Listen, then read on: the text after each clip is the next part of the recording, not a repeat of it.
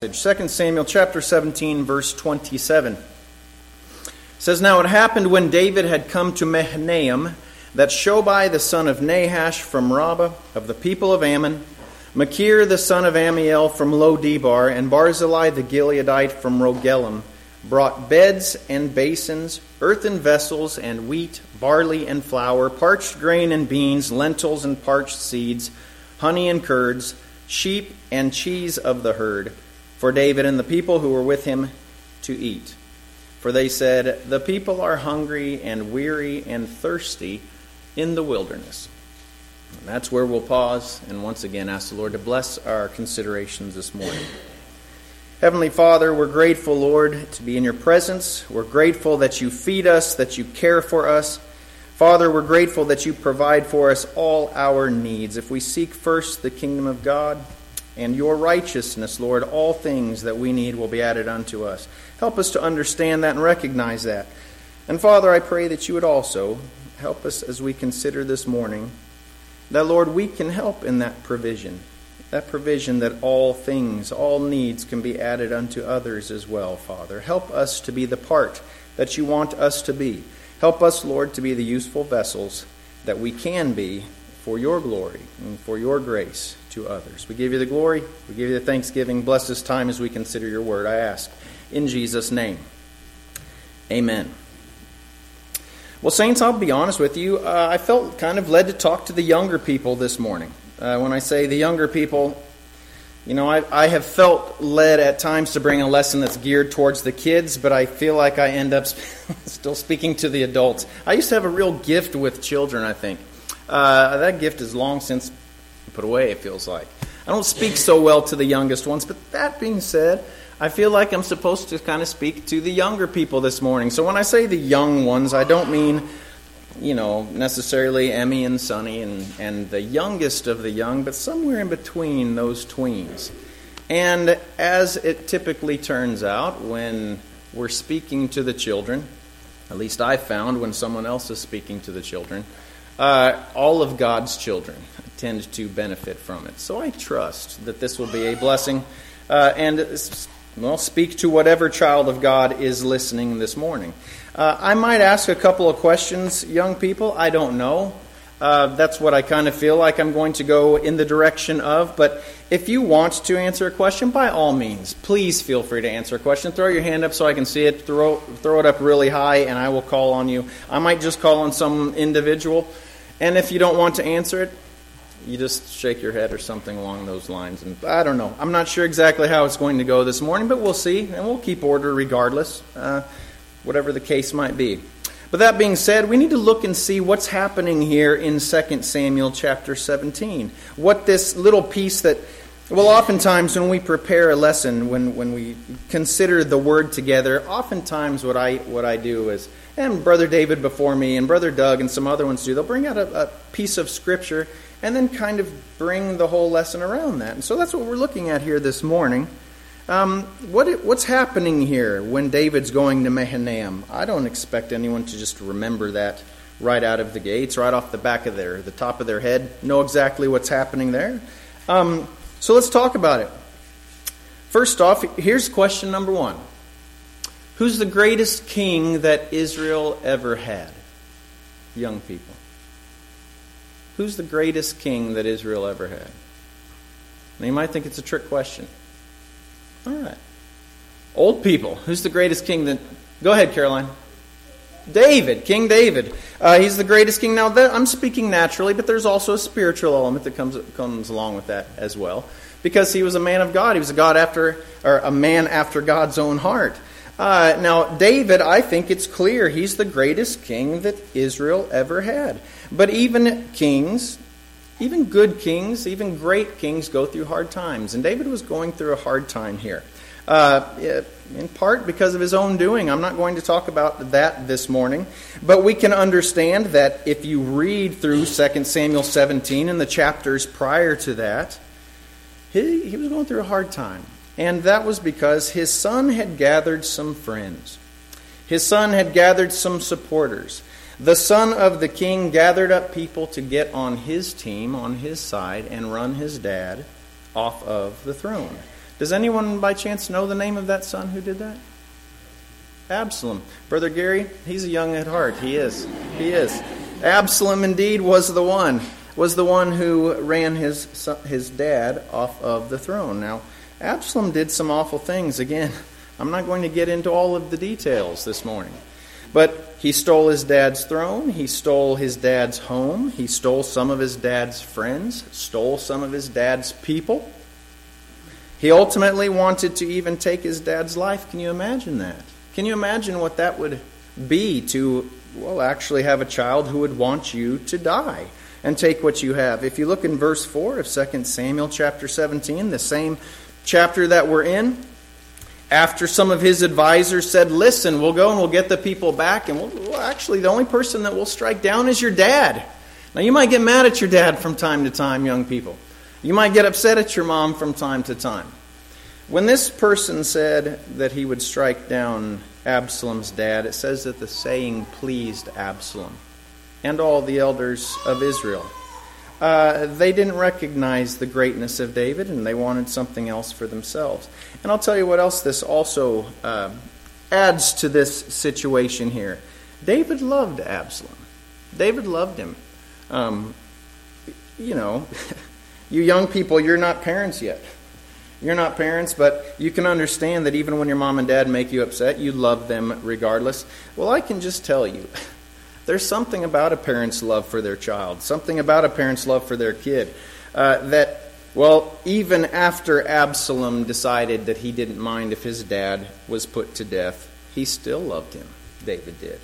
It's pretty remarkable that the love of that king didn't change for his son even after the heart of his son was proven to be sinful and proven to be wrong and proven to be hateful towards him.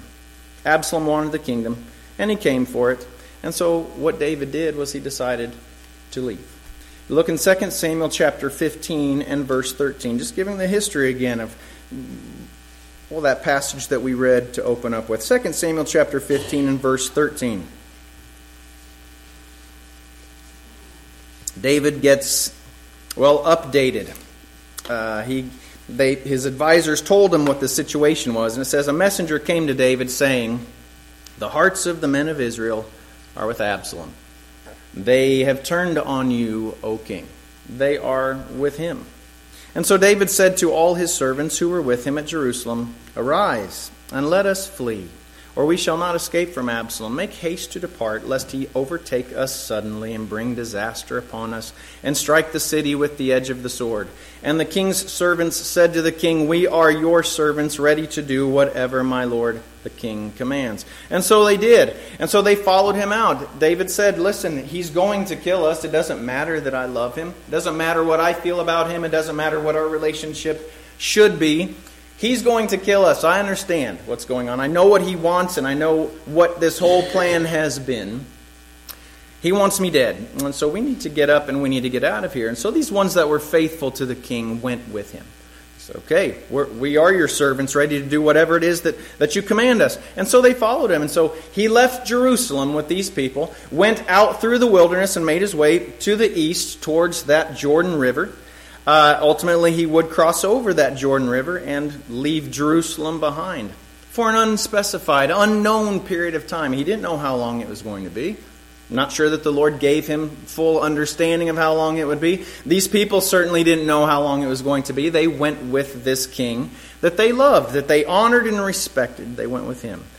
They wanted to follow him even when those other ones chose to go with Absalom. There might have been place for them. There was place for some who were still eager to stay in their place of responsibility, eager to stay with the king, even if he was kind of a dirtbag and was doing his dad wrong. There were some who decided, let's stay with Absalom because we might be somebody.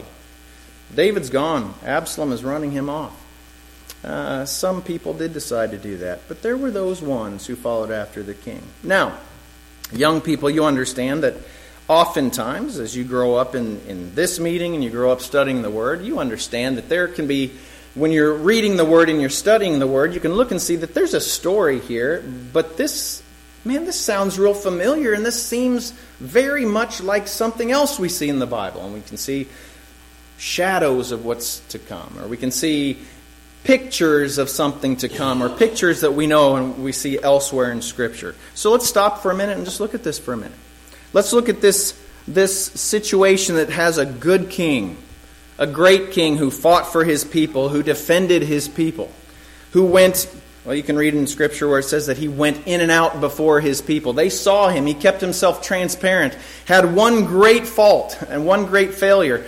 But other than that, David battled in front of everybody. When they went to battle, he went with them. He preached before them. He spoke. He celebrated the Lord. He danced in front of the people in the Spirit. I mean, he did a number of different things. He was who he was. He was a great king. He was a good man. And then we see a son here of that same man. Well, and a large portion of the kingdom that the great king was over rejecting him, turning on the king, acting like he was no good. Wanted his place. What does that sound like? Does that sound like anything to us? A good king who did everything for his people, and a people who were unappreciative and dismissive of that king. Does that sound like anyone to you guys? Young people? Who does that sound like? Anything? Older people? Caroline, you've got something. Go ahead. What's that? Does it sound like us, Caroline? What does it sound like us? How?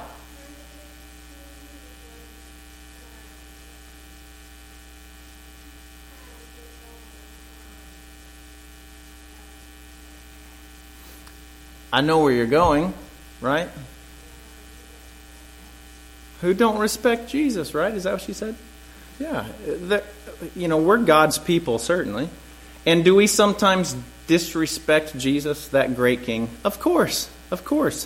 But he created all people. He created all people. And there are those ones who choose to go with Jesus. And then there are those ones who, despite him being that great king, despite the record of everything that he's done, and despite the evidence of everything that he is, still choose to hang on to the world. Still choose to stay with the authority that is over we can call Satan who he is. He has a certain measure of authority over this world. And he promises things and he offers things to those people who will stick with him and be his friend, you might say, as opposed to being friends with that great king. The greatest king ever, right? The Lord Jesus. He's the King of Kings. And so we see that picture here. We see that Jesus said, all right, these ones are going to dismiss me. These ones are not going to follow me. These ones are going to stay embedded in this place. And I'm going to go across the wilderness and leave for a time. I'm going to step across, and anyone who is willing to come with me can. The King of Kings did that. After he created people and fought for people in his own way and taught the people and was an example for the people, came and walked this earth, and he healed the people and he defended the people and he died for people. All mankind, for God so loved the world that he gave his only begotten Son, that whosoever believes in him shall not perish but have everlasting life. He did that for all people. And then when given the option and given the opportunity, so many people oftentimes turn and go the opposite direction, right? Or determined to stay. I don't want what Jesus has. And so they'll turn on him even. We can see that in the Bible. If you look in Luke chapter 23, we see multitudes of people making choices. Now, I won't turn there just for time's sake. I don't want to get behind here. We might actually finish early this morning, dare I make that prediction. But we see a number of different places in Scripture where a crowd makes a choice. Jesus was in the garden, and it says that Judas came and he led a whole crowd of people to arrest him. A whole crowd. When not much, what's the word I'm looking for? Not long before that situation, Jesus was out amongst the people, preaching and healing and loving the people.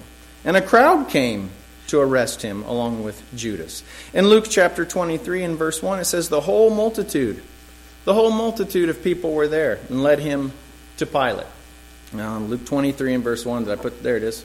The whole multitude of them arose and led him to Pilate, and they began to accuse him, saying, "We found this fellow perverting the nation and forbidding to pay taxes to Caesar, saying that he himself is Christ, a king," and so on and so forth. This being a multitude of people, not just the priests that wanted him gone, not just those ones who bore false witness, but there were a number of other people who were there that got caught up in the motion, got caught up in the opportunity to be with, well, not with this one who maybe he isn't all that, but to be with these ones who were dressed in their fine robes and their regalia, and these ones who had authority that they could see and witness and recognize and followed after for some time. They sided with them. And it says that the whole multitude went and took him to Pilate, that Roman governor, ultimately saying, "Give us Barabbas. Don't give us Jesus, give us Barabbas." Jesus then died on the cross, we understand. A great multitude of people still today don't believe in the Lord Jesus. A great number of people. He says in John 15:18, "If the world hates you, you know that it hated me before it hated you." And the reason why I put that there is because it says that the world hates him. Not everyone in the world, but the world as it is, that whole system that the world is, and its self-importance and its self-focus and anything that is against the Lord Jesus, it hates him and hates us who follow after him and choose to go into the wilderness with him. And that's the sad part of the story, actually. That the sad part of the story is not just that these ones stayed and remained when David went out, but the picture that it is of so many people rejecting Jesus, rejecting the King of Kings, not believing in the one who is the greatest king of all, even though, like David with Absalom, he still loves them nonetheless. It's remarkable, and it's a sad consideration. Now, that being said, thankfully, many do believe. There is a multitude of believers, a multitude of ones who went with him. Many people love the king. Many people have followed the Lord Jesus into the wilderness. When I say into the wilderness, you understand we're kind of in that wilderness right now. We're in the world and we are following after the Lord Jesus. Even though he's come and gone, he's still with us. He still leads us, just as David was with them and leading them into a different place, in a separate place, a less comfortable place perhaps, but they were with him. And there are plenty of people who still believe in the Lord Jesus and follow after him. And that's where our lesson begins this morning. That was kind of an introduction, but we're certainly in the meat of things. That's where our lesson begins here, with the ones that followed King David, and the ones who helped King David, and those ones who followed him. We read there in verse 28, or 27 rather, of 2 Samuel chapter 17, of these three men, Shobai, Machir, and Barzillai. These were men who lived on the other side of the Jordan River. And apparently when this mass of people came, David leading them and being among them, they came and they decided they were going to help these ones. They came to support these ones. They came to provide for these ones. And plainly they provided and helped well. It says that they brought beds and basins in verse 28, earthen vessels and wheat, barley and flour, parched grain and beans, lentils and parched seeds, honey and curds, sheep and cheese of the herd, for David and the people who were with him to eat. Now, you can look at this, and young people, there's not a single cheeseburger to be mentioned here. There's not a Hot Pocket among it. No coffee there if you are a coffee drinker. This might sound like beans and lentil. What in the world is a lentil? You might not know what these things are. It might not sound like a great abundance to you, but let me assure you, this was an abundance of goodness that they brought out. This was richness, not just your basic, fundamental, just your grains. They brought out proteins, and I did some studying on what all of this entailed, and historians tell me that honey and curds. Now, I go to Culver's way more than I should, actually, but Culver's has some cheese curds that are there, and they're little nuggets of cheddar goodness, and roll it in a batter and deep fry it. And you can deep fry just about anything. I'll take a bite of it probably, but deep fried cheese stuck in a pile and just ranch to dip it into. That's not the curds that are present here. It actually, if you look in the Hebrew, it means butter apparently, and evidently in that time Honey and curds, honey and butter were thinned out and melted together and made quite the refreshing drink, is my understanding.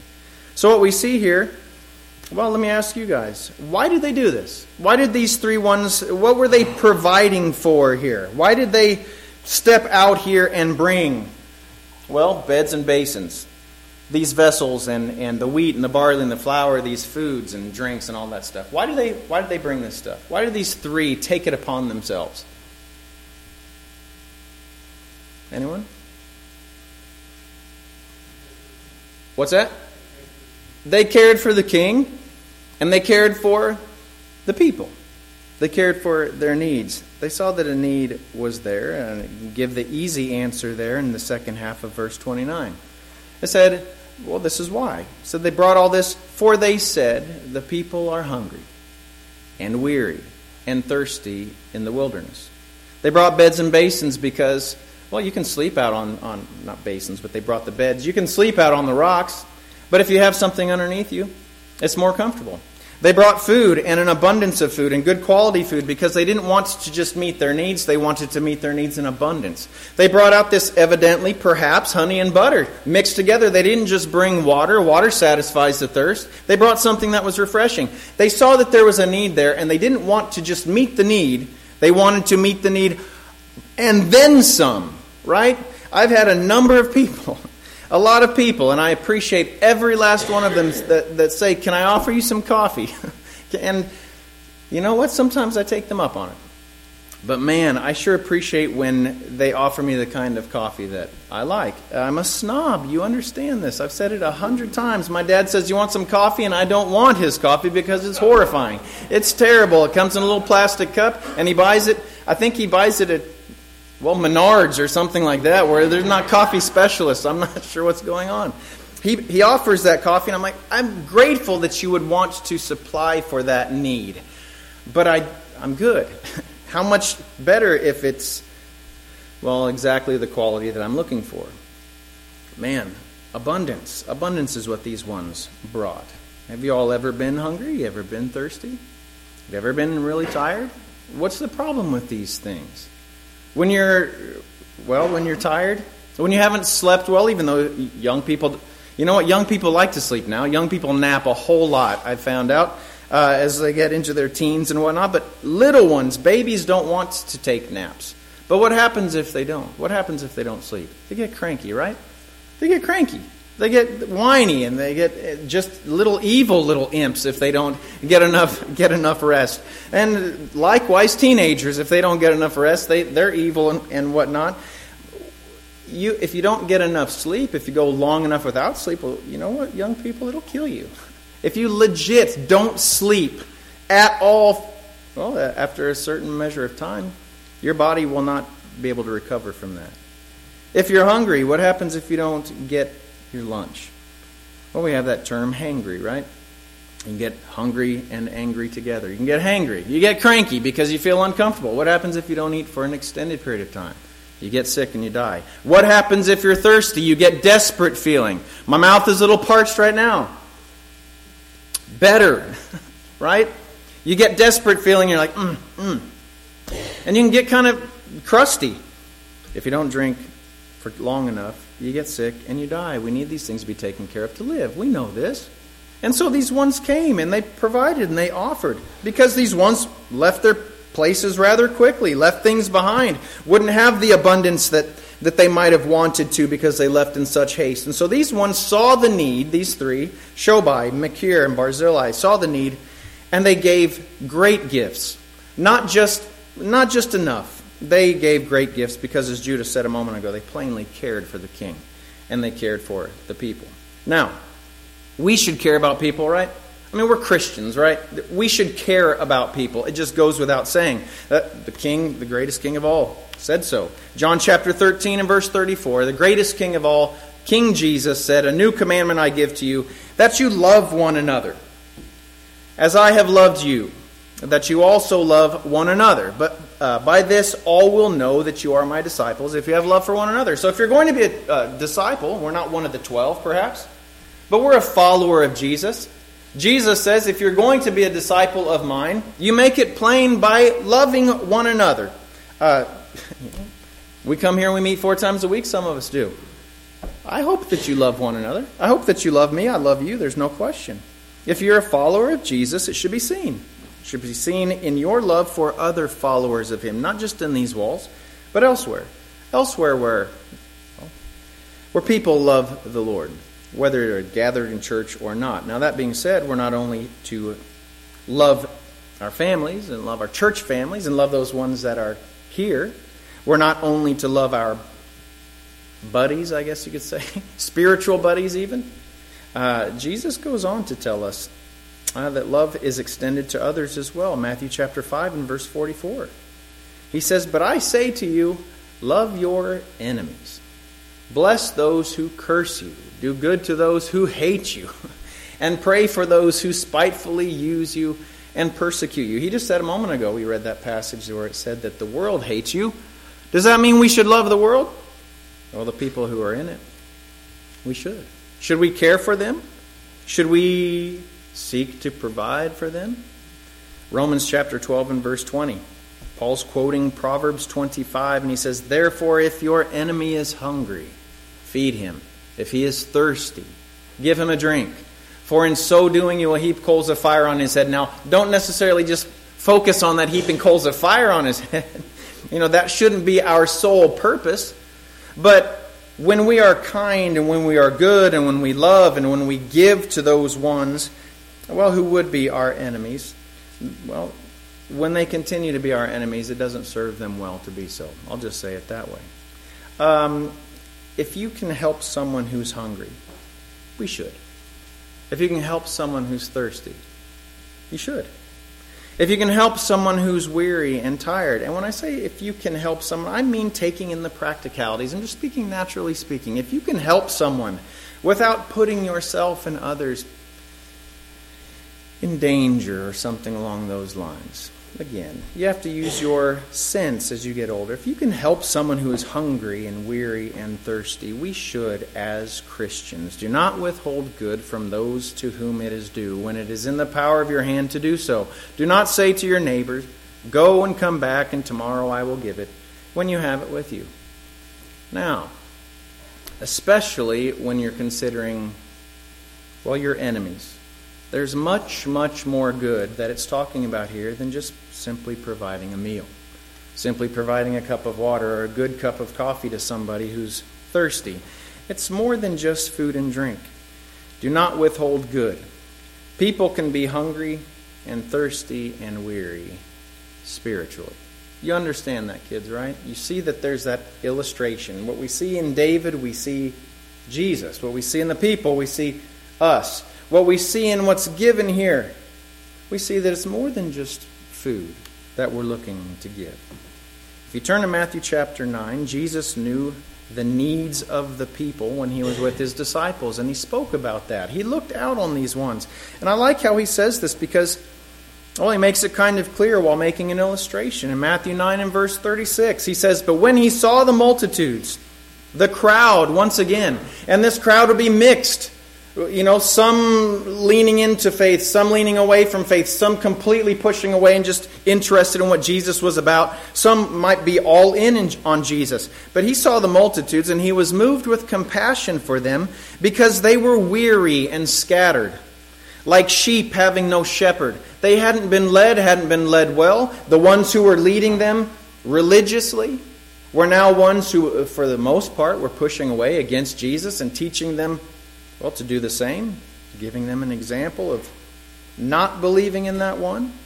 They were weary and scattered like sheep having no shepherd. And he said to his disciples, he paints a picture here, "The harvest truly is plentiful." There's a lot of production here. There's a lot of growth here. There's a lot of wheat here perhaps, ready to be pulled up, ready to be harvested up.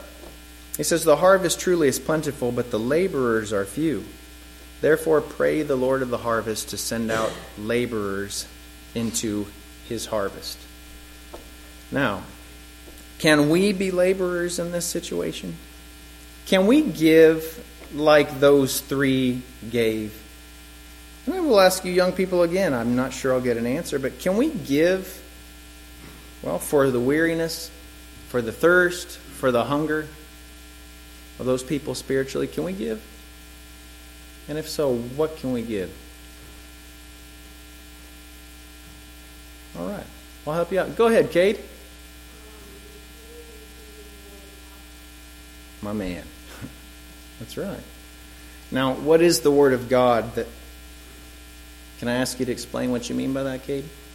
What does the Word of God do? There you go. There you go. We can share the Word of God, which is, well, Jesus is the bread of life. It strengthens, right? Jesus and the Word that is Him strengthens. Can we satisfy or help with the weary? Well, Jesus says, "Come to me, all you who are weary, and I will give you rest." Can we bring people to water? Can we help the spiritually thirsty? Well, Jesus says that those who will come to me, He give them springing up into everlasting life, that fountain that would come up out of Him. Whoever would come and drink of the water that He presents to them would never thirst again. It should be our joy to bring that. And it absolutely is the Word of God that speaks Jesus. Can we do that even as young people? Yes, we can. We can provide a meal to someone who's hungry naturally. But can you give something to someone spiritually that is eternal, that lasts forever? Yeah, you sure can by sharing Jesus. Jesus is, well, He is the provision for the weary and the hungry and the thirsty. It should be our joy to take part in that. I think that those ones who came out, Shobai and Machir and Barzillai, I imagine that there was a measure of joy that was there. I think that there was sadness, perhaps, in recognizing what was going on. Sadness in realizing that there were so many people that had been pushed out, and that there were still yet so many people who were back in the kingdom who had pushed out David. But I think that those ones that they recognized as following the king and following him rightly, I imagine it must have given them joy to feed them, to give them honey and curds, to give them food and to give them beds. And so, it should be our joy to take part in that, to help others when we know that they need Him, to comfort others when we know that they need Him, and to encourage others when we know that they need Him. We can do that. Doesn't matter what your age is. So, as we look at this story, as we look at this little piece that we read here, and as we consider ourselves, I'm not going to ask you where we fit in there. I'm just going to tell you. We've looked at different pictures there. We saw King David is Jesus the King, right? It's just a picture of Jesus. The great king, a picture of the great king. The king that's not accepted by everyone. The king whose children and people and son have completely pushed him away. The king who's leading those ones who will follow him through the wilderness. We see King David and Jesus in the king. We see the wilderness that he took them through. It not being the natural home of the people who followed him. It not being the place where they were comfortable.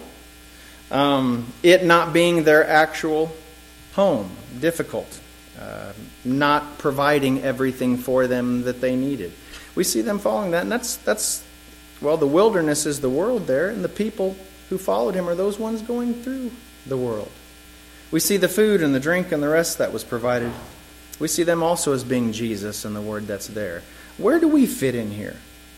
Well, we can fit in as the people who followed the king who rejected, who had been rejected. We see ourselves as Shobai and Machir and Barzillai, caring for the needs of those struggling people. We can be like them. But as you look around here, I have a little bit of an object lesson for you here. You can look in each one of these windowsills and you see all of these little pots that I set up here. If you attend this church, you know that this isn't usually what we have on the windowsill. We usually don't have much of anything there if it's not Christmas time. But I put up these pots because, dropped here in the middle of that little verse, in verse 28 of 2 Samuel 17, I see something else that we can be. That's a very almost cliche Christian illustration where it says they brought beds and basins and earthen vessels and wheat and barley and flour and so on and so forth. What were these pots for? What were these earthen vessels for? And can we be like these earthen vessels? Well, of course we can. They had to have something to transport all of these things, right? They had to transport that wheat and barley. They might have had some sacks and that sort of thing. They might have had sacks for the beans and the lentils and all that. But the butter and the honey and Perhaps these other things, they need to be transported in certain things. They need to be carried in those different vessels and handed off to store things, to hold things, and to share and to serve things. They might not have grabbed all of their serving ware when they left their homes. They might not have been able to grab their bowls and their vessels that they use to create and make their meals and to serve their meals. And so these were provided by these three ones. And we are saints. Young people, we are those vessels. We're called to be those vessels. In 2 Corinthians chapter 4 and verse 6, Paul says this.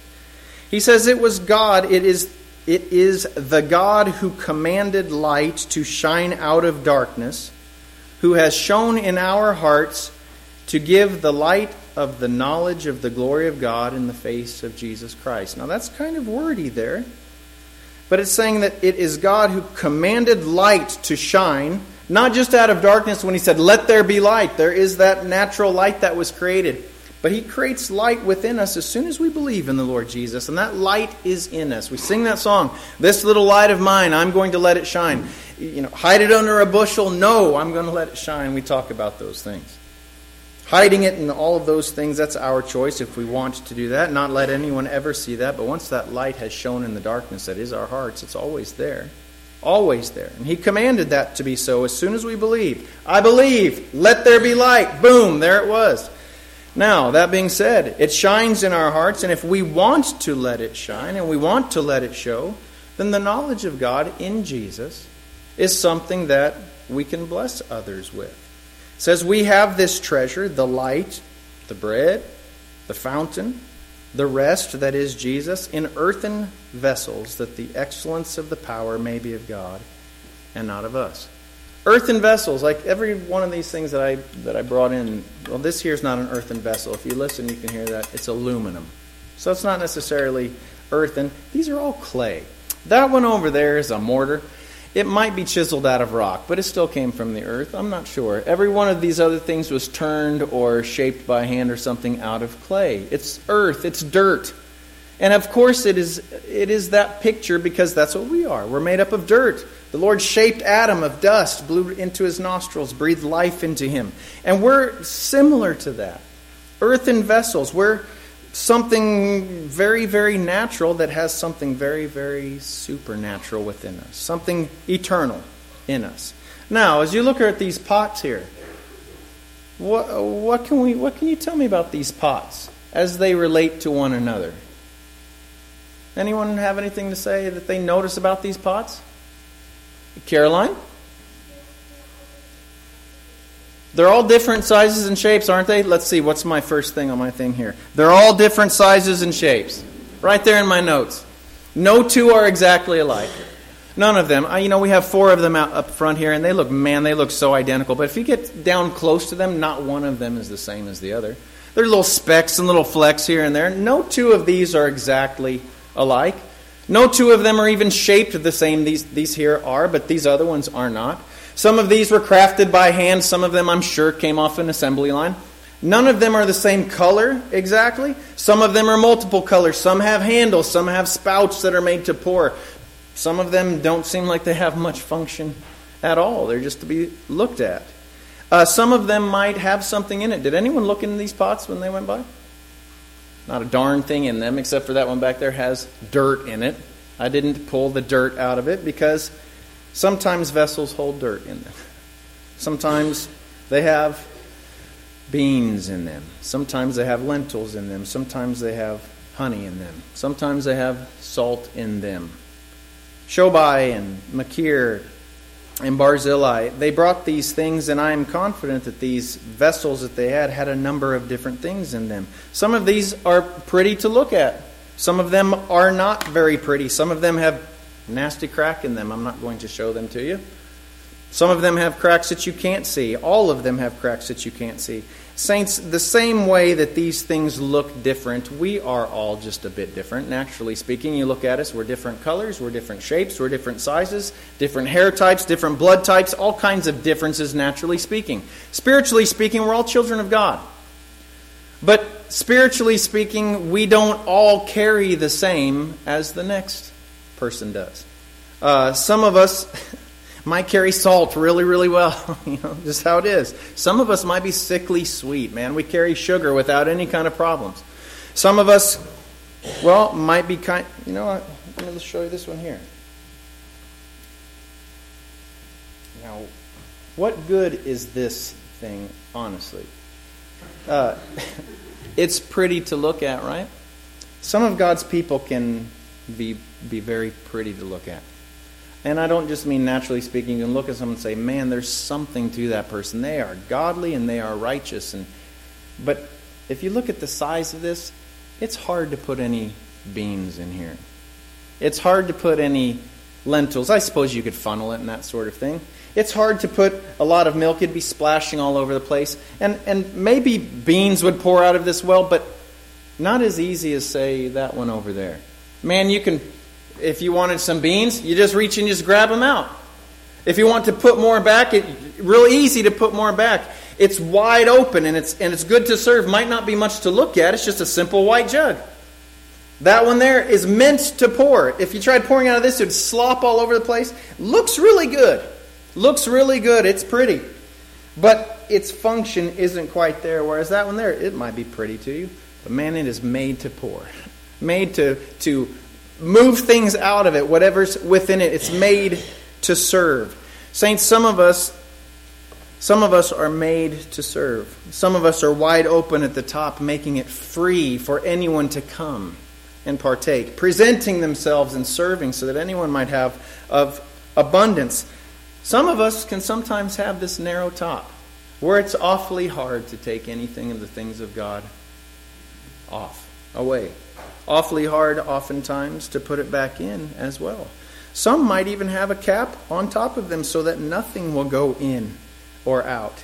I remember a lesson that my grandpa gave. Not a lesson, but I found some notes, and he had given a lesson about the Dead Sea. And he said the Dead Sea is a selfish sea. Because the Jordan River flows into it, but it lets nothing out. Nothing out. And so all the sediment and all the salt goes into the Dead Sea. And it was selfish with everything. And so while water can evaporate from it, it doesn't allow the salts and all the garbage that comes in to leave. And so nothing grows in the Dead Sea. It's all salt. Nothing grows. It's a selfish lake.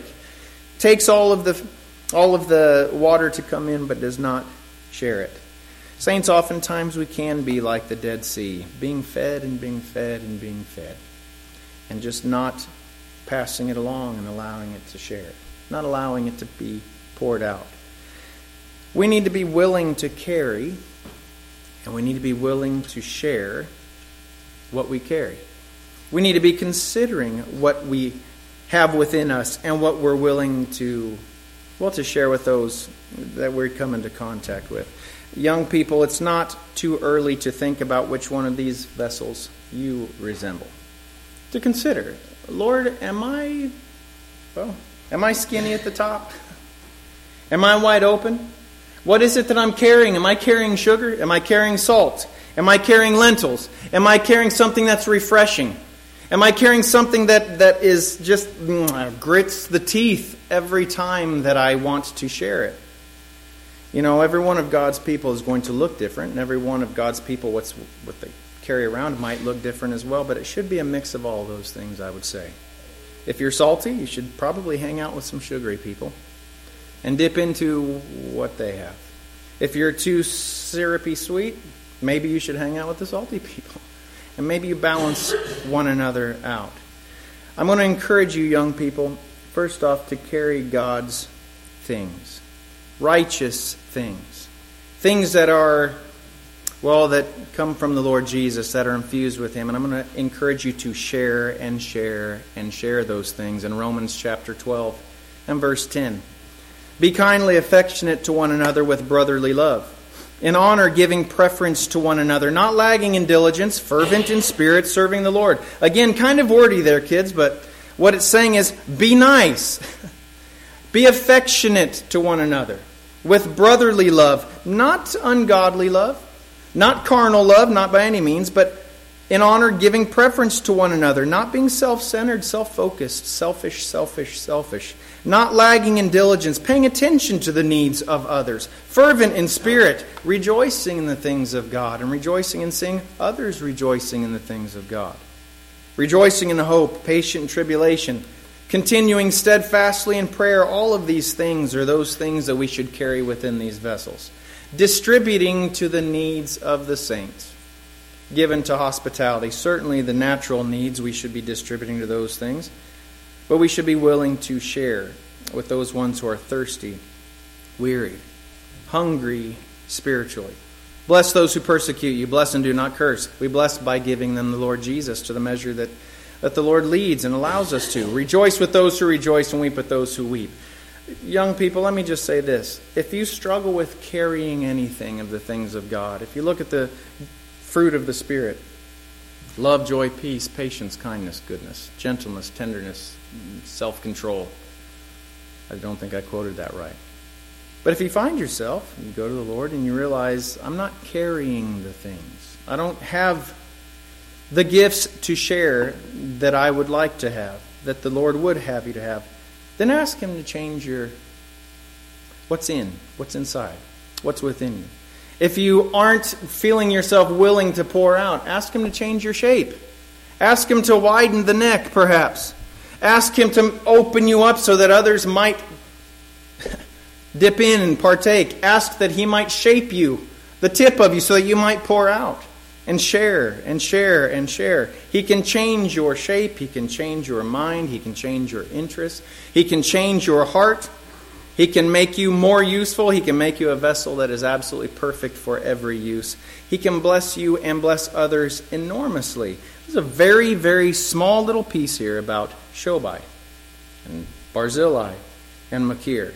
But they came out and they were willing. They saw the king and they saw the king leading his people. And they said, we want to provide and take part in this and take part abundantly. And they gave. They made themselves available. And they shared and met the needs of the people. Young people, let me encourage you to begin now considering what kind of a vessel you are for the Lord. What you're carrying, what you're sharing, how capable you are of sharing, how willing you are to share, what you have within you. And the Lord will change you and make you exactly that useful vessel that He wants you to be. Learn now to be the useful vessel so that you might feed the hungry, the thirsty, and the weary.